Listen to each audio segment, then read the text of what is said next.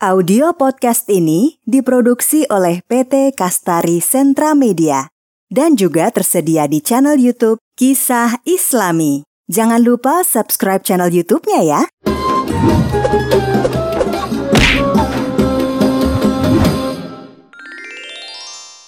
Kisah pemilik kambing dan pemilik kebun.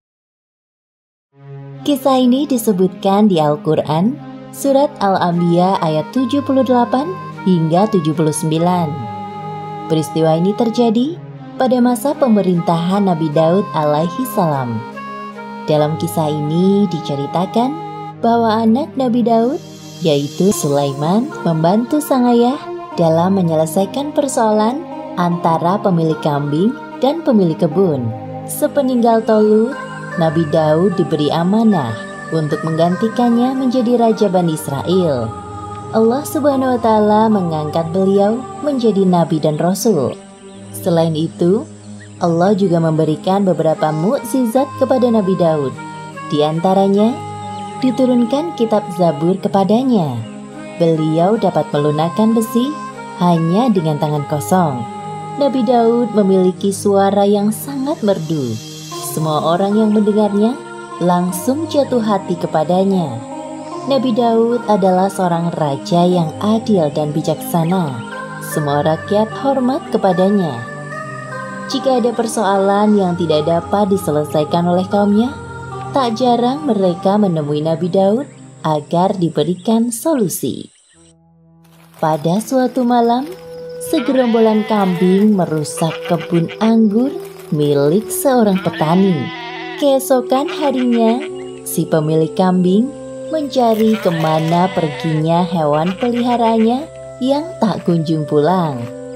Ternyata didapati kambingnya di sebuah kebun anggur. Astagfirullahalazim, kambing-kambingku, apa yang telah kalian lakukan pada kebun anggur ini? Kenapa kalian menghancurkannya menjadi seperti ini? Aduh. Tak lama kemudian, datanglah si pemilik kebun. Ia terkejut melihat penampakan kebunnya yang hancur. Ya Allah, apa yang terjadi? Kebunku. Wahai Tuan, benarkah semua ini ulah kambing-kambingmu? Padahal hari ini aku berniat untuk melakukan panen. Maaf sekali Tuan, aku juga tidak menyangka kambing-kambingku akan memakan hasil panenmu. Biasanya mereka mencari makan di tempat lain. Si pemilik kambing merasa bersalah kepada pemilik kebun karena ulah kambing-kambingnya. Wahai Tuan pemilik kambing, aku akan memaafkanmu jika kau menyerahkan kambing-kambingmu sebagai ganti rugi atas kerusakan kebunku. Maaf Tuan, tapi kurasa ini sedikit tidak adil bagiku. Bagaimana jika kita meminta pendapat dari raja? Aku yakin beliau bisa berlaku adil dalam penyelesaian persoalan ini. Baiklah, aku setuju. Kemudian keduanya berangkat menuju istana Nabi Daud. Tampak di sana Nabi Daud dan Sulaiman sedang bercengkrama. Saat itu Sulaiman masih sangat muda dan belum diangkat menjadi nabi oleh Allah. Wahai kaumku, apa gerangan yang membuat kalian datang ke istana sepagi ini? Wahai Raja, tepatnya tadi malam kambing-kambing milik Tuan ini telah merusak kebun anggur milikku. Tidak hanya itu, kambing-kambing milik Tuan ini juga memakan buahnya. Akibatnya, warga kami gagal panen hari ini. Benarkah yang dikatakan Tuan pemilik kebun itu, wahai Tuan pemilik kambing? Benar, wahai Raja. Ini kali pertama terjadi.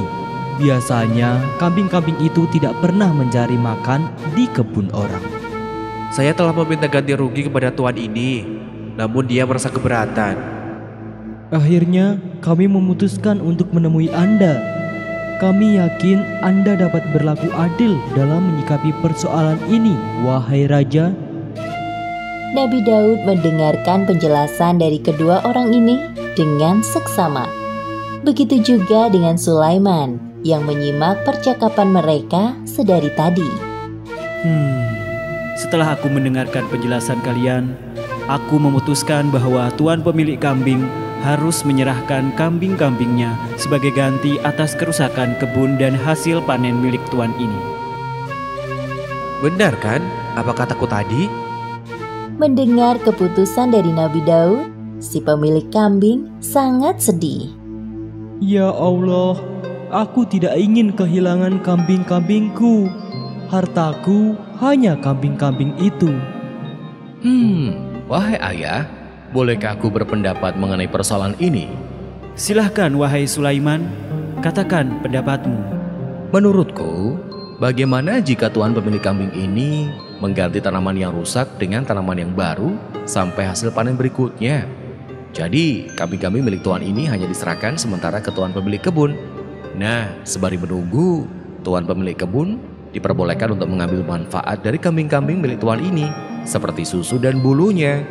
Semua orang mendengarkan penjelasan Sulaiman dengan cermat.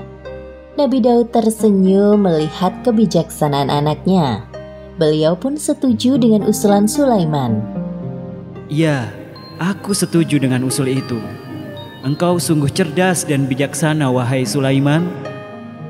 Seperti yang disebutkan dalam Al-Quran, Surat Al-Anbiya ayat 78 hingga 79. Dan ingatlah kisah Nabi Daud dan Sulaiman ketika keduanya memberikan keputusan mengenai ladang, karena ladang itu dirusak oleh kambing-kambing milik kaumnya, dan kami menyaksikan keputusan yang diberikan oleh mereka itu. Maka kami memberikan kepada Sulaiman tentang hukum yang lebih tepat, dan kepada masing-masing kami berikan hikmah dan ilmu. Terima kasih wahai ayah. Sesungguhnya semua ilmu yang aku miliki adalah karunia dari Allah. Subhanallah, Maha suci Allah.